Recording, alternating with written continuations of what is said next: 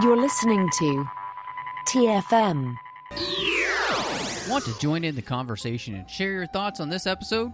Join the Babel Conference, our listeners' discussion group on Facebook. Just type BABEL into the Facebook search field, and we look forward to seeing you there.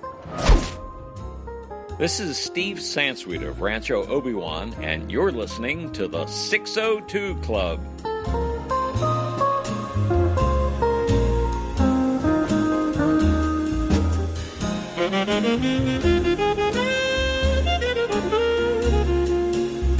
Welcome to TFM's Local Watering Hole. I am just one of the hosts here, Matthew Rushing, and I am so excited to have back, as she has swung back into the 602 Club, Christy Morris. Hello. Yes, swinging back is very apropos as we're back to our next Spider-Man film. Yeah. Well, I'm glad to see everything's okay with the web shooters. You know, they haven't, shorted out on you, which is great. Yeah, I redesigned them so they can handle the electricity better. Oh, man. Goodness. Well, thank you, Gwen Stacy. So, we're back. We're so excited. As Christy mentioned, we're going to be talking about The Amazing Spider-Man 2. And before we get there, of course, find us wherever you get your podcasts. If you're listening to us, make sure you're subscribed wherever that is. If you happen to be on Apple Podcasts, we'd appreciate a star rating review. Help people find the show. Help the show continue to grow.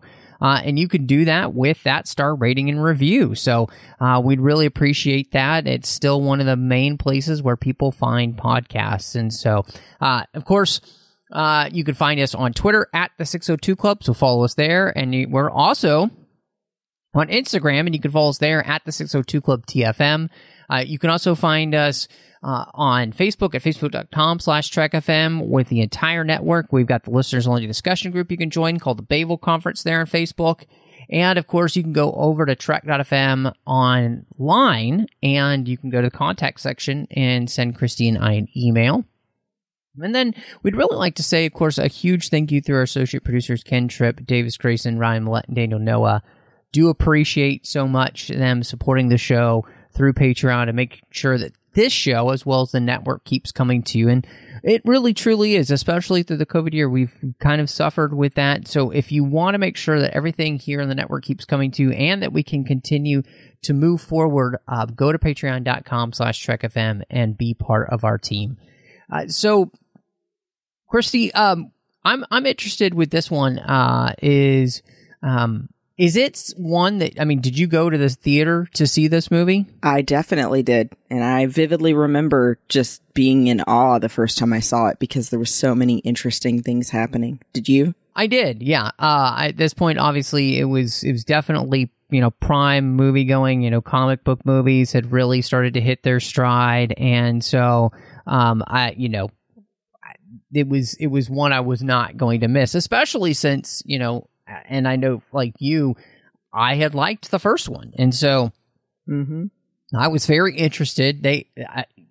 We talked about last time, I was very skeptical of them bringing back Spider-Man again so quickly in a reboot. But the first one had my interest, and I definitely wanted to continue that. And so, what was interesting to me then is that this one, like the first one, starts off by giving us more backstory for what happened to Richard Parker and his wife and exactly why it is that they left.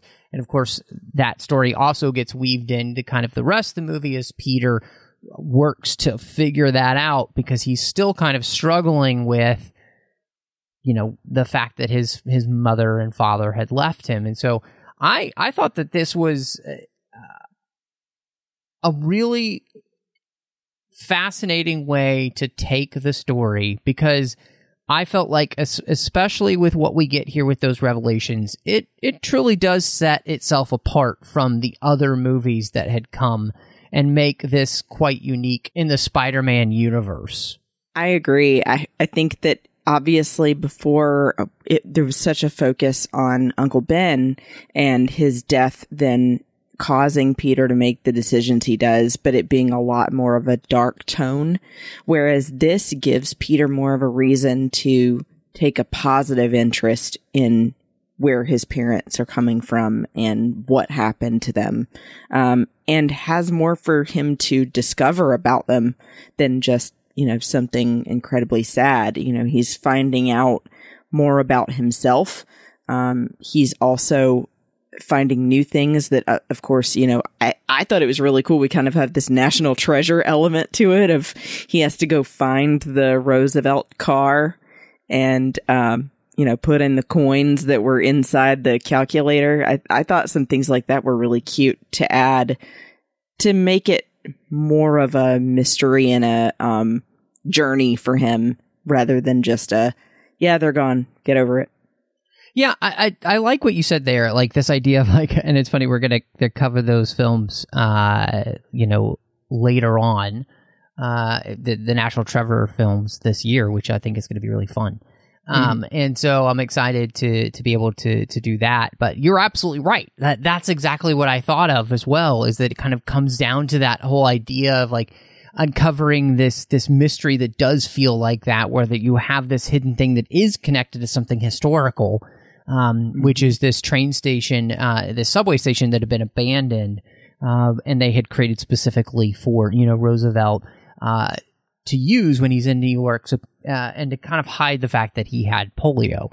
And so that his dad had used this as a research station, that he could hide away from the rest of the world, the research that he was doing. And the big reason that he does that, which I thought was really interesting, was the fact that his dad found out that Norman Osborn wanted to take his research and create biogenetic weapons. Mm-hmm. And that is the main reason that he and Peter's mom, Mary, go into hiding in the first place, that they escape because they don't want their son to be part of this life that they're going to have, which is to run and to always be looking over their shoulder. And so I've never read Spider-Man comics, so I was wondering, I know you have more familiarity with the comics for Marvel. Is any of this something that comes from any of the comics, whether it be the Spider-Man comics or the Ultimate Spider-Man universe? So that specifically, I don't remember. All I remember is that the parents still died in a plane crash. But that I know that it wasn't the Roosevelt thing. But it's definitely, I think, more interesting, like I said, than going with just the Uncle Ben dying story. Mm-hmm. And I mean, they say too, when they were developing the movie, that they're inspired by the comics, but not everything is going to be exactly the same. But I like that, that they're adding something a little bit stretching of the truth. Yeah. This is a big one though too, because they do add something pretty specific here to the creation of Spider-Man, which is that the research that his father was doing is tied specifically to his DNA. Like, he encodes his own DNA into the spider so that nobody can misuse this research unless they have that DNA. So therefore, the only person that could become Spider-Man in the first place would either have been Richard or Peter, or I guess possibly, not even his mom would, because, she doesn't share that DNA. Well, let's hope not. So I think that's just really fascinating to me. So how did that sit with you, especially since, you're much more steeped in the comics? I really like that. I think that it's kind of a tragedy in an interesting way, that they all want something good initially from this work, and that is to cure disease. Harry Osborn wants it to cure him of this genetic disease that they have in his family. So it is interesting that they then loop that into things, genes and disease. But there's always going to be someone. Family. Yeah. but there's always going to be someone that wants to take something like this that's a tool for good and use it for something bad, like creating genetic or biologic weapons. Sure. It's the, like Frankenstein kind of theory. Yeah, I not being somebody who has read the comics, it was an interesting way to try and create something different and new, I thought, and I didn't have a problem with it. I thought it was interesting. And like you said, it does try to tie into like the idea of like family and the idea of genetics and what we pass on and all those kind of things, which is interesting, although I don't think even really that the film really deals with any of those themes very well, because there's a lot else going on in this movie, and we never really get to develop that in any way, shape, or form, which is kind of disappointing, because I think that is a very good theme for this series, and specifically I think Spider-Man to try to deal with, which is the idea of legacy and family, as because it's played with that before, right? Yeah, I mean, definitely part of the comics has always been that it's about these families that have interwoven stories, that Peter and Harry were friends, and that then, there's these issues with Peter and his father and Peter and his uncle and aunt. And, it's definitely going back to those things that are in the comics. But then adding these other things to it. But I think, like you said too, it's the problem then with this movie is just that there's so many things they're trying to do all in one package. So like individually they are good things, but then all together it's just doing too much. Yeah, I absolutely. And I definitely think that's, going to be something that we'll talk a lot more about as we get further into the movie. So, this film specifically kind of starts out with the idea when we get to Peter and his, he's being Spider-Man, and we see him very early in the movie as him and Gwen are graduating, that he is struggling very much with the promise that he had made Captain Stacy and his relationship with Gwen.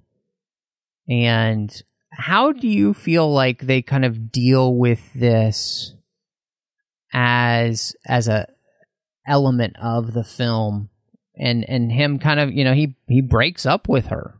I think that their relationship is the best part of the movie, because it's something that is so well acted, and then just be a really difficult thing that you could understand that he's got this responsibility that he can't get rid of, and that puts everyone that's close to him in danger. But that he also has that human element of you love who you love, and you can't just turn that off. So he's constantly caught in this back and forth, but you also feel for Gwen, because you're like, gosh, stop playing with my heart, man. Right. Pick one. Quit playing games with my heart. There you go.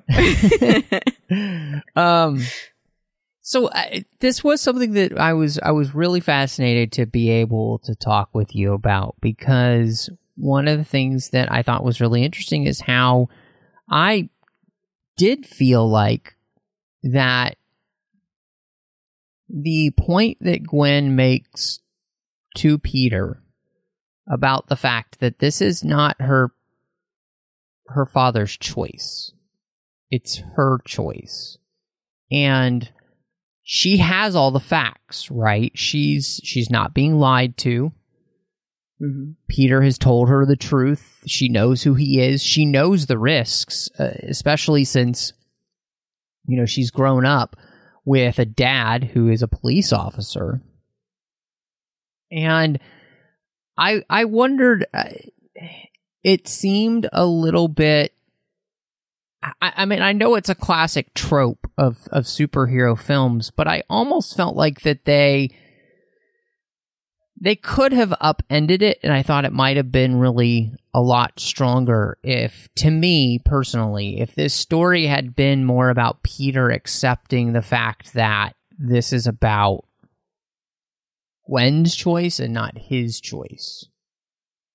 And not even her father's choice. She's an adult. She gets to make the choices that she wants, right? Like, she's a grown woman at this point. She's graduated high school. She's about to go to college. And she gets to make that decision on what she wants her life to be.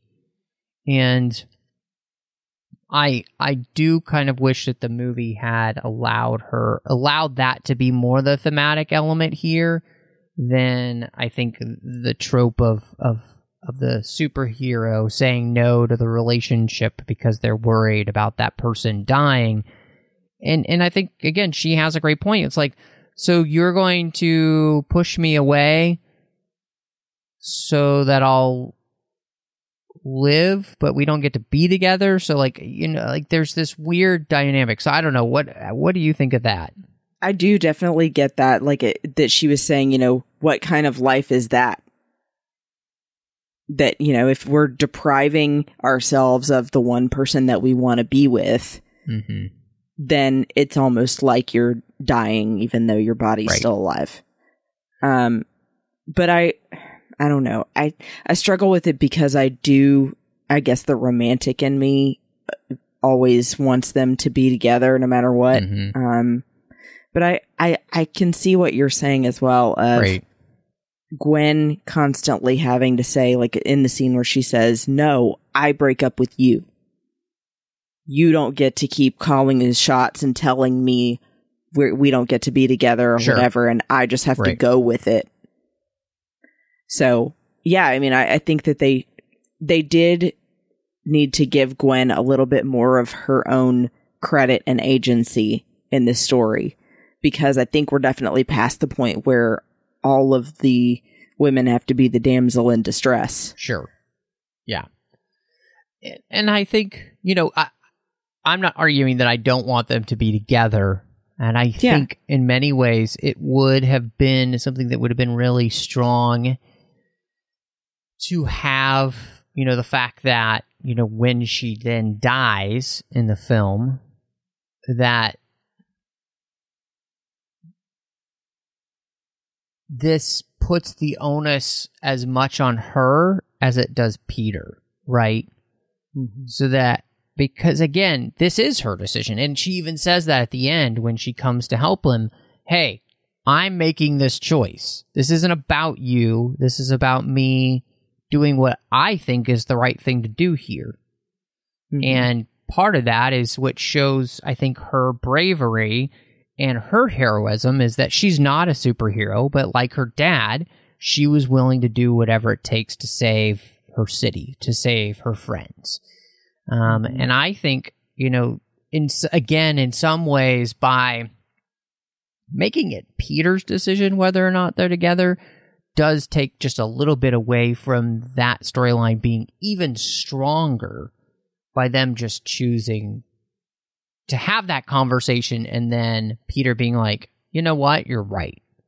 This is your choice. And if you choose to be with me, then I will be with you, you know?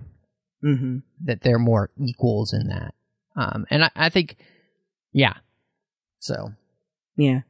Yeah, I agree. They could have handled that a little better in the dialogue. I still do think that the death scene, and like I said, to my favorite scene ever in a Spider-Man movie, which is Peter looking at her from across the street and walking over. It does still have a huge impact. Right. Like I'm no joke. I bawled my eyes out when she died again. I think we got to talk about the death scene. I think you're 100% right. I think that scene is done very, very well. And, you know, I think that even the way it is very strong for the sense that they've both made their choices that have led them to this point. And I do think that it is one of those things to which then makes it very strong when he chooses to go on. Right. And it would have been really interesting to see how they would have then played, the storyline that they had it planned with Mary Jane for him, especially through a third movie, and all that. So I think, honestly, that just would have been fascinating. But I think the death scene itself is beautifully shot. It's beautifully filmed. It's just an incredibly emotional scene there that I think, Garfield plays to perfection. And so, I mean, it's even though it's coming, I think it's still a truly affecting scene. Definitely. And I mean, I'm sure you are familiar enough with the comics to know, like, this is almost exactly the way that her death happens in the comics. And I wanted to throw that in because I think it needs to be said, this is probably the biggest shock that ever happened in comic books. Well, at least until Superman died, after Superman died, but yeah. But Gwen Stacy was so well liked, and till this point, a character like that was always believed to endure, and they can't be killed off because they're a hero or a heroine. And so her death, although I do agree was overall it came to a natural conclusion that was the way it had to be, was absolutely a shock. And then still in this movie, I'm glad that they included it because people then who may not have read it get to see what that felt like for people reading it when it happened. And the effect that it's supposed to have on Peter, and then the way that he can realize, at least in the film version of the story, that she was doing something noble, that she didn't know it was going to lead to that, but she did know the risks, like you were saying, and that she wanted to be with him no matter what the cost, and that she was willing to give her life for that. I think the thing that I love about that scene is how, they make her his equal again. And they've continued to do this from the first film, which is, she reminds him of something that he should remember from school, scientifically, on how to beat Electro. And I think that's really beautiful in that sense, because what I was kind of complaining about before kind of takes away some of her equality with him in some ways, because he's not letting her make her own choices. This, though, helps reinforce the fact that they really, truly are equals. And in fact, the movie does that as well when he says, up on the bridge, hey, I'm going to London with you, when she says, hey, I got he's like, I'm following you, and so I think that's where the movie does kind of redeem that part of the story a little bit for me. And I really appreciate that they do that in these films because, again, I think it jives so well with what they had set up in the first movie, which is her dad's a hero, right? Who just goes out every day and does his job, and he has no superpowers. And she's willing to do the same thing with her boyfriend, who is a superpowered human being. So I think that again, that part with her death scene, it worked really, really well. Yeah. And it also really works because it plays into, if you're thinking of classic romantic storylines in the sense of like romantic tragedy, that a hero's work to try and fix a situation can end up being his own undoing. They actually say in the comic and then show in this scene in the movie that he ended up causing her death not only because she was put in that situation, but also because when he tries to catch her with the web shooter, the force of her momentum and the snapback snaps her neck. Well, and I think that, again, even in that death right there, there's this reality to it, right? That these forces that we talk about, I mean, it's one of the reasons that in Zack Snyder's Justice League, the Flash cannot just grab somebody and move. Because if he did that at the speeds he's going, they die because they're not superheroes. They don't have that power.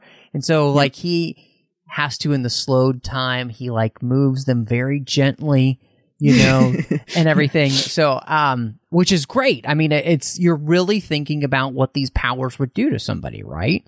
Mm-hmm. That's not superhuman. And I think this is one of those places where they truly did think about what happens with somebody's momentum if they're not able to be slowed down before they're stopped, and it's just like a jerk. Yeah, you're absolutely just probably going to snap somebody's back and or neck, and they're probably going to die. Mm-hmm. So I think the whole scene and the whole thing with her death, I think is, again, it's really well done. And so regardless of what else I think about the movie, I do think that is probably the best part. It's. Yeah.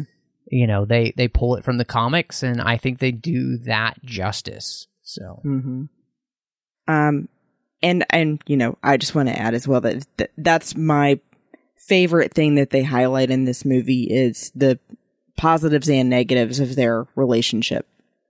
I think that really, if they had focused more on that and given that storyline a little bit more, that it would have been the driving force of the whole movie.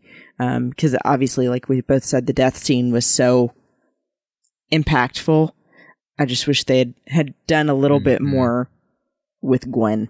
Yeah, and I agree with you. And part of that is because, so we have two villains, and I thought we should definitely talk about both of them specifically. Because, Max Dillon is this electrical engineer who works for Oscorp. He's going to end up becoming Electro.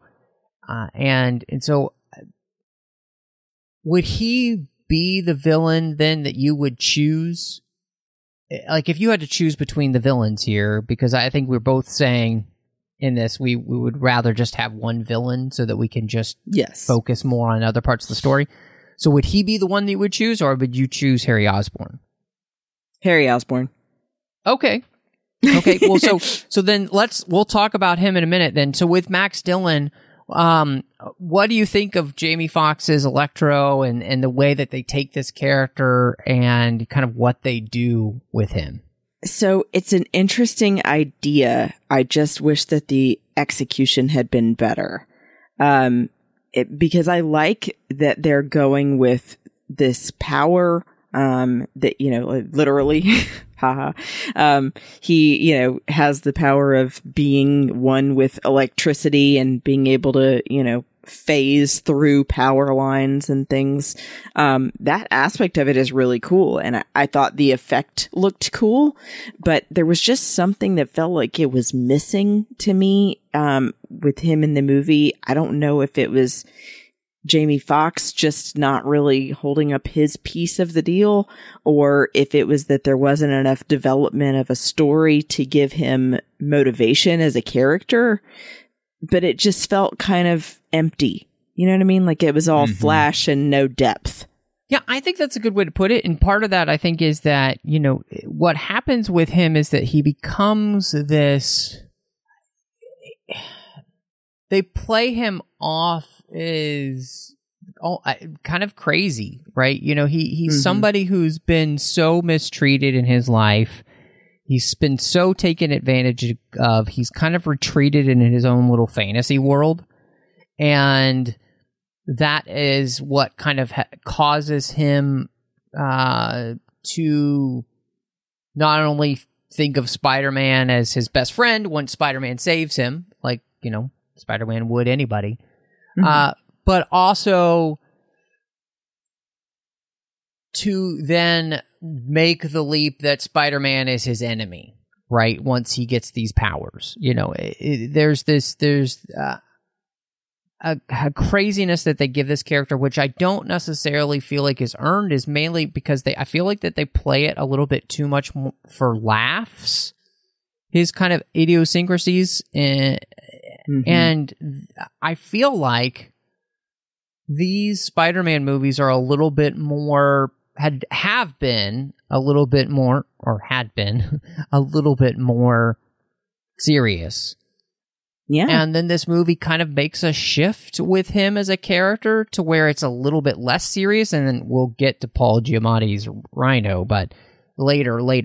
But I feel like it almost would have been better to not go that route and maybe just make him more of the loner type character that isn't necessarily crazy, but just has kind of retreated, and I think maybe that might have made it work better, because the other thing too is that I feel like, look, they really play up the fact that this is a man who just wants to be known, he wants to be loved, he wants to be acknowledged as being there, right?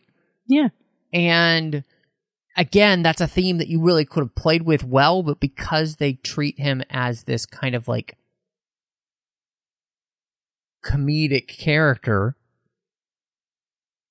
it doesn't, again, that thematic element doesn't play off well. In fact, he could have been a great foil for Peter in that way, for a Peter who's struggling with, should I be with Gwen or should I just be alone? And if I don't have Gwen, then who could I talk to?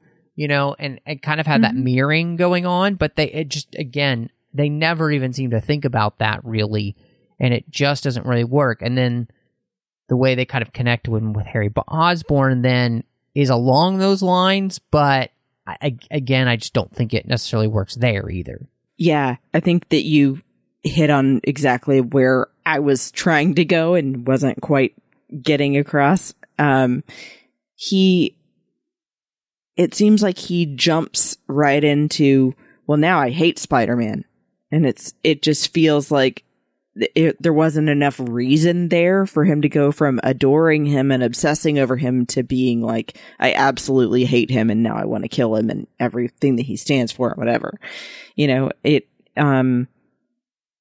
think you just needed either for him to have some other driving desire to accomplish, or you needed to have him hate Spider-Man from the beginning for having all of the fame and adoration that he wants. There you go. I don't know. It just, there was something missing there. And I think that it could have been really cool if he had just more reason to be doing what he was doing. Right. Well, and what's interesting too is that I think the look and the feel of the character is really cool. I think the way they create him, the especially even at that point, the special effects that they're using to create him were pretty cool and everything. The way they're bringing him back. Also, remember in Watchmen, when he comes back together finally, and you see all the molecules and everything, and then they form the skeletal structure and everything, and like all that kind of works the same way here, and so it's great.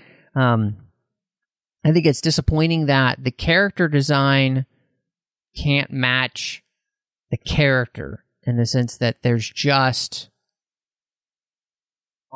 in all honesty, just this lack of seriousness that they had given to, say, the Lizard in the first movie, that they just don't seem to give him in the movie. And then on top of that, we don't just have one villain in this movie. We have two, which seems to be the thing we want to do with sequels, is give you more than one villain. And it's Harry Osborn. And, we have done this before in a Spider-Man movie already. And you said you would choose him as the villain. So first, I'd love to hear why you would choose him over Electro.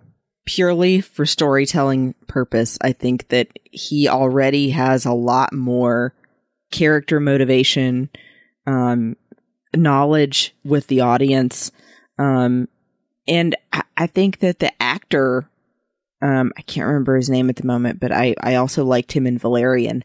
I think the actor does a good job with it, but I also like that they're using the original character involved in Gwen Stacy's death in the comic, then involved in Gwen Stacy's death here in the movie.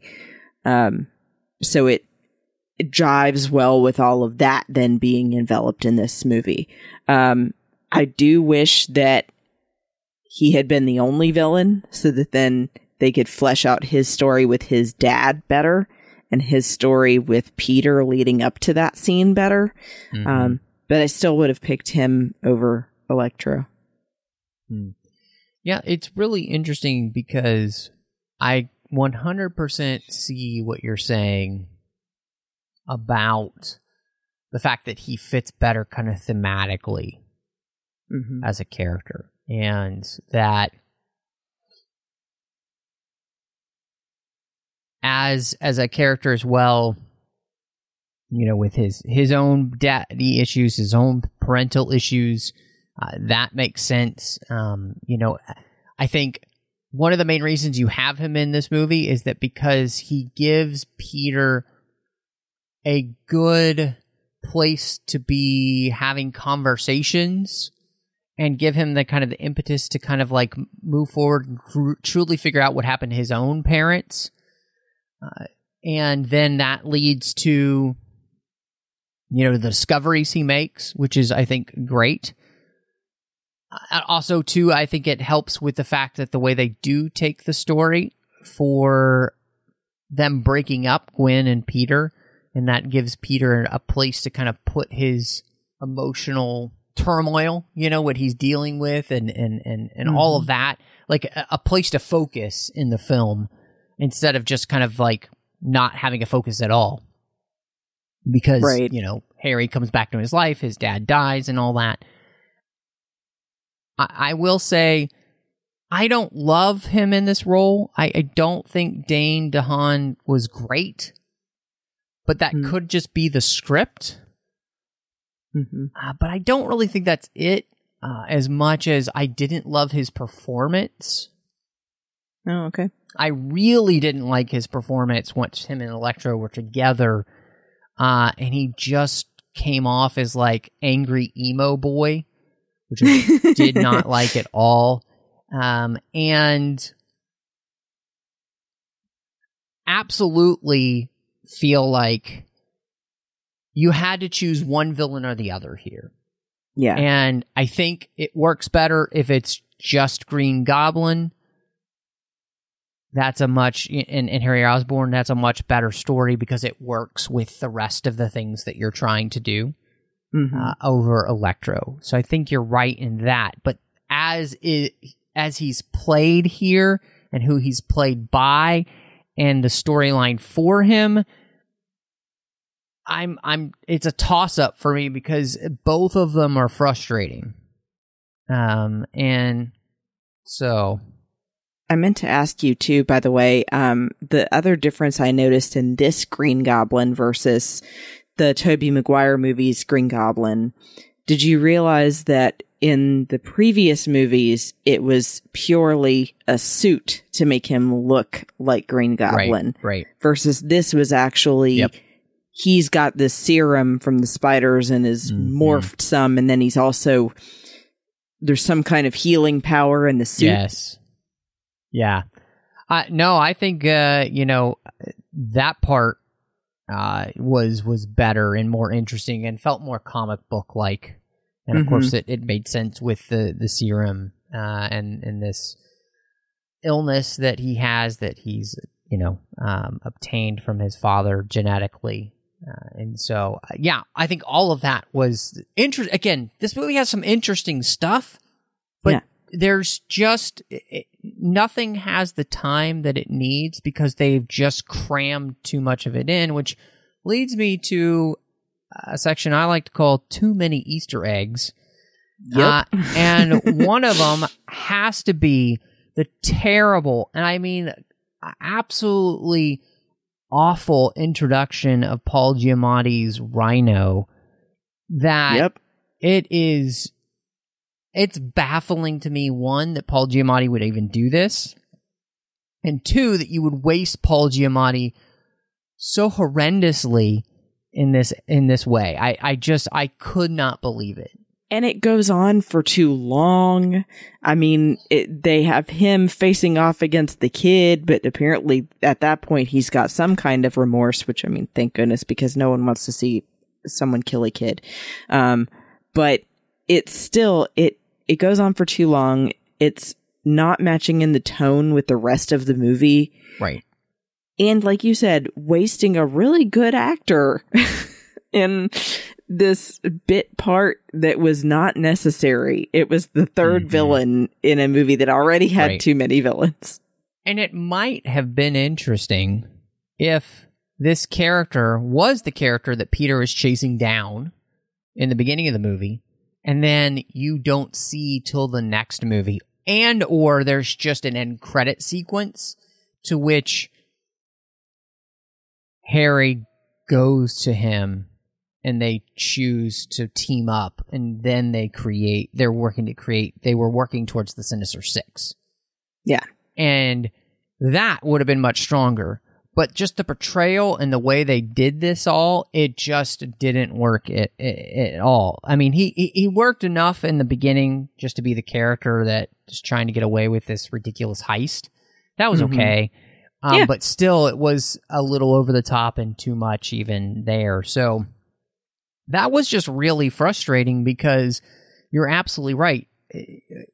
A third villain, and a major villain at that, at the very end of the movie, showing up in his, quote unquote costume and everything. It just, I don't know what they were thinking. Basically they jumped the shark. Really, they were... They jumped the rhino. Yeah, exactly. Nice. They were doing so well with, like you said, like the build up to possibly having Rhino in the next movie. With just having Harry now in an asylum and having a friend come and talk to him, and they're kind of alluding to, and then they show that brief scene of the suit. I think that would have been just enough. Mm-hmm. You've piqued my interest. Now move on. Yeah. And show me in the next movie. They didn't need to have any more of him in that. But then they said, let's give them what they want now. And you're like, and the whole thing went flat. Well, and what's really interesting, too, is they kind of do the same thing with Felicity Jones's Felicia Hardy, a.k.a. Black Cat.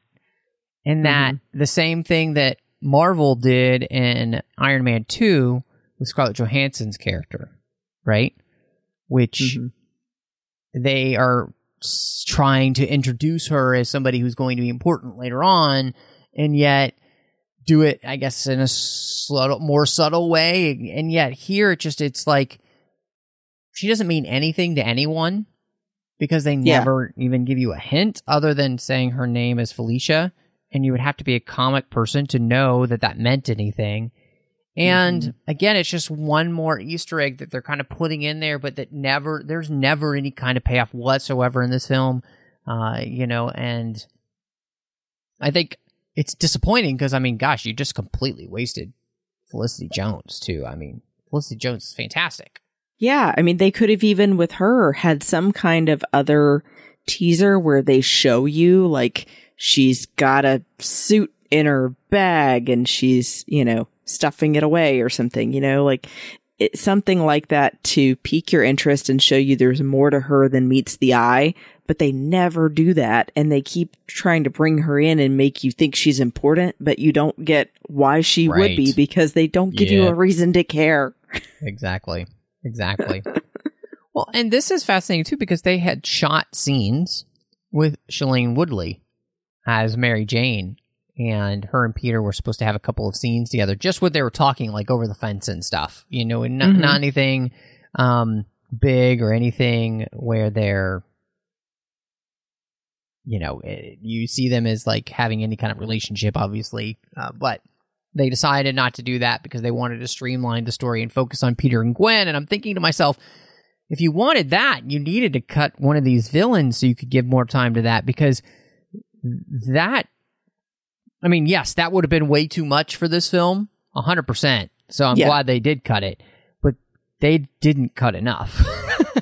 Right? Like you're like, oh, you wanted to streamline the storyline. Now you want to streamline. Exactly. You needed to cut 2 villains and, some of the footage off the end and all kinds of things. So, yeah, there was just a lot of stuff thematically that they're trying to cram in here that they could have spread out into the next movie and then possibly gotten a good movie. So I wanted to ask you too, obviously the action is ramped up in this movie, and I think they're definitely trying to create some really cool action sequences, even from the very beginning. I mean, they're again trying to put you in the pilot seat, basically, with Peter as he is swinging, trying to give you a real sense of what that's like. This movie was put into 3D in theaters, so that people could really experience that. I actually have the 3D Blu-ray, even though I don't have a 3D player anymore that could actually do that. And I never had the glasses either. So, I mean, what did you think of the action of the film and how that worked? I think they leaned into it a little bit too much. In the last film, they introduced it enough to where it was cool to see. It was a little bit different. And it felt more realistic as to how it would feel if you were Spider-Man. But here it feels like they drank their own Kool-Aid and they're just constantly trying to throw that in your face. So I wish they had backed off of that a little bit.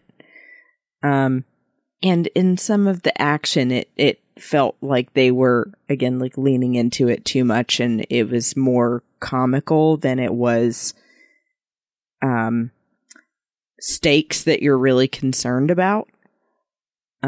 Although I did think it was really funny that they played the Itsy Bitsy Spider when he's ping-ponging between the things in the power plant. Sorry, I do. Yeah, I mean, I think some of it was good and some of it wasn't. Yeah. I think there is some cool stuff here.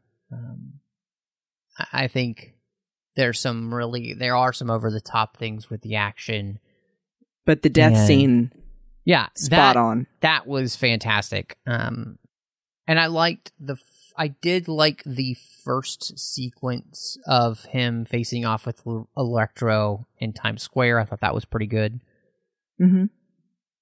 But even that final sequence where they were fighting, I didn't love. It was okay.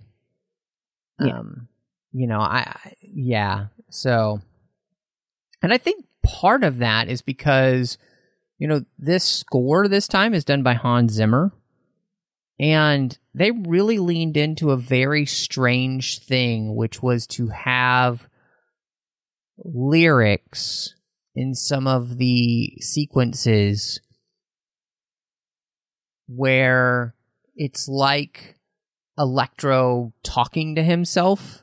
Oh, yes, like voices in his head or something. Mm-hmm. And whereas I liked the other parts of the score, Hans Zimmer, I think, did a pretty good job with that and carried on for what James Horner had done. I didn't like that choice, honestly. I just didn't. Yeah. At first, I thought, oh, that's different.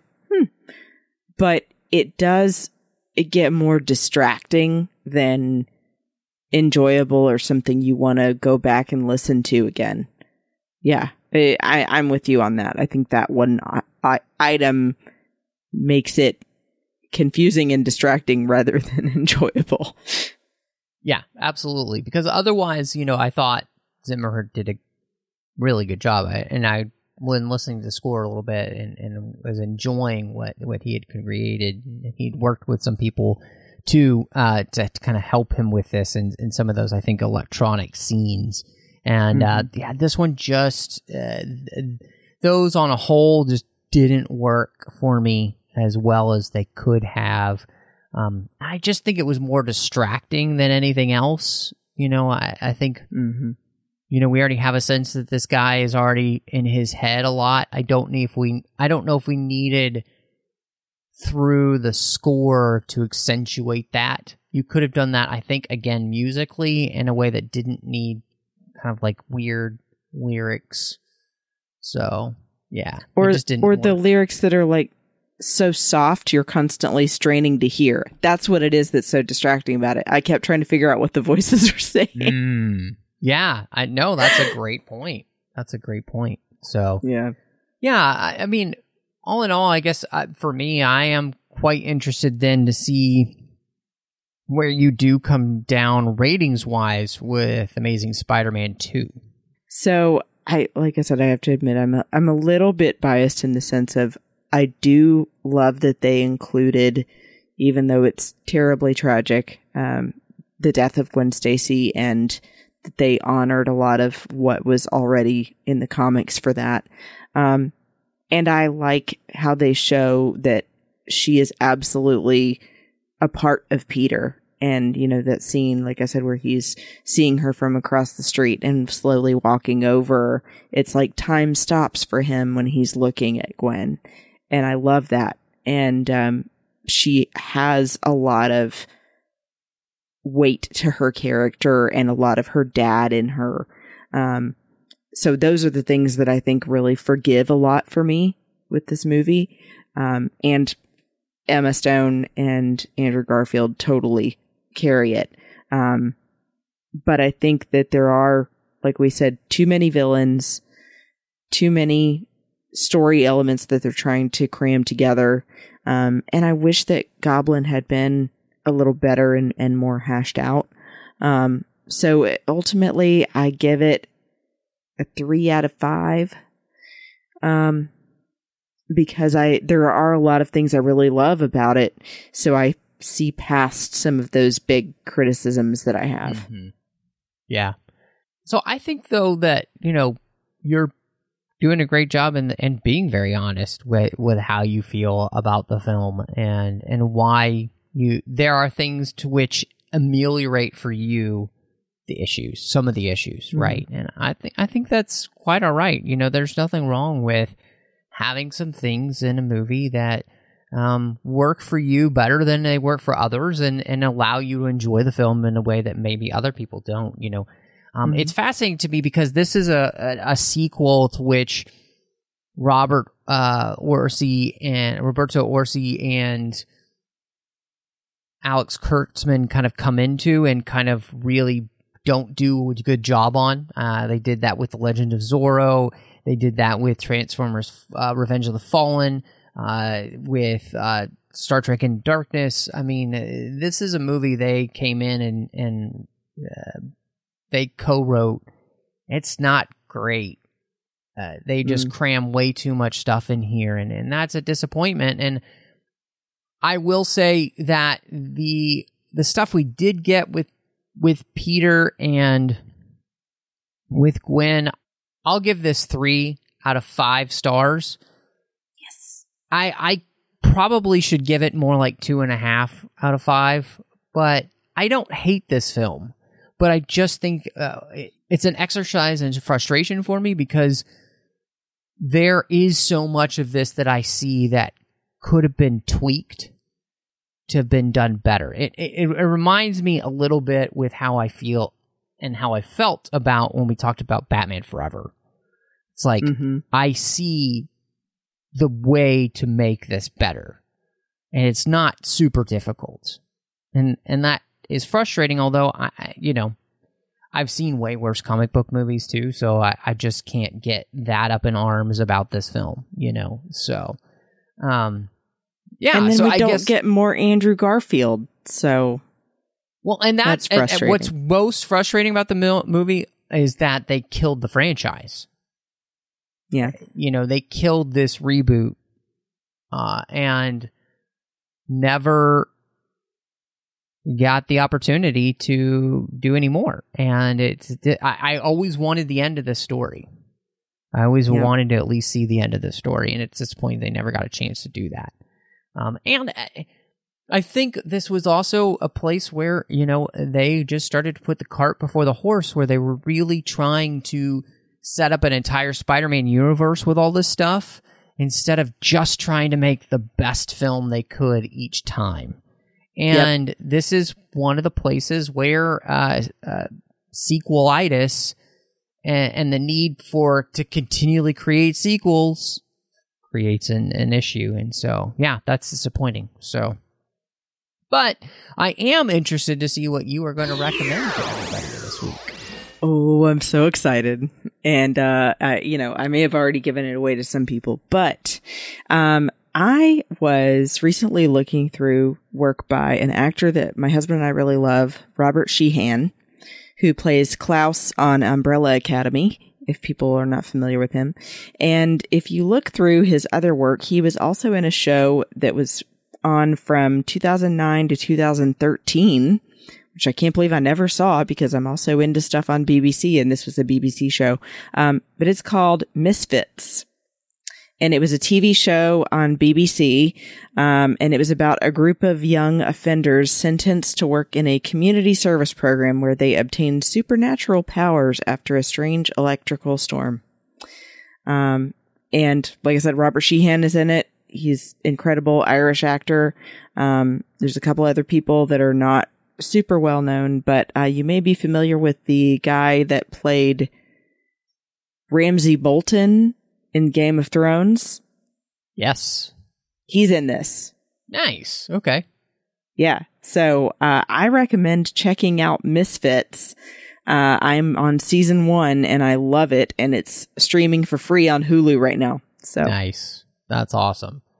Well, I am going to recommend something to everyone. I just had a friend over and he'd never seen The Matrix. And so I finally got a chance to pull out my Matrix 4K edition, and oh my gosh, that movie looks so good in 4K.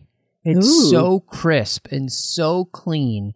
It looks in many ways like it was made today. And The Matrix is already a fantastic movie in the first place, but oh my goodness, in 4K HDR, it is phenomenal. So I'm going to recommend go out and find The Matrix in 4K because it's phenomenal. And I mean, it's one of those movies, honestly, you know, if you wanted a side-by-side comparison of why you should get a 4K television if you don't have one and a 4K player so that you could play 4K movies, this is definitely one of them. I was stunned by how good it looks. So, and plus it's just fun to revisit The Matrix because, well, it's pretty much a perfect movie. So, anyway, but Christy, if people, of course, want to catch up with you and see what else you've got going on, where can they find you? You can find me on Instagram and Twitter at Bespin Bell. And, of course, sometimes in the Babel conference, I'll poke my head in and talk about things. And then if you're looking for me, aside from 602 Club, I do a show with my friends Amanda and Teresa called Sabers and Spells. And we talk about all the geeky niche stuff that we don't usually get to talk about. So I hope that you'll check that out as well on all your social media platforms at Sabers and Spells. And, of course, you can find me here on the network, not only here on the 602 Club, but also check out in the same feed Snyder Cuts that I did with John Mills, as we talked about all of Zack Snyder's films. And, of course, doing Literary Treks in the Orb. Literary Treks about the books and the comics of Star Trek, and the Orbs about Star Trek Deep Space Nine. Over on the Nerd Party Network, doing 2 shows. One, I finished up, did that with Drea Kaufman. And we talked about every single chapter of the Harry Potter series, one chapter at a time, in Owl Post, so you can check that out. And I'm doing Aggressive Negotiations with John Mills, and it's a Star Wars podcast, and each and every week you can hear us talk about something fun in the Star Wars universe. So thank you, though, so much for joining us. And y'all come back now, you hear?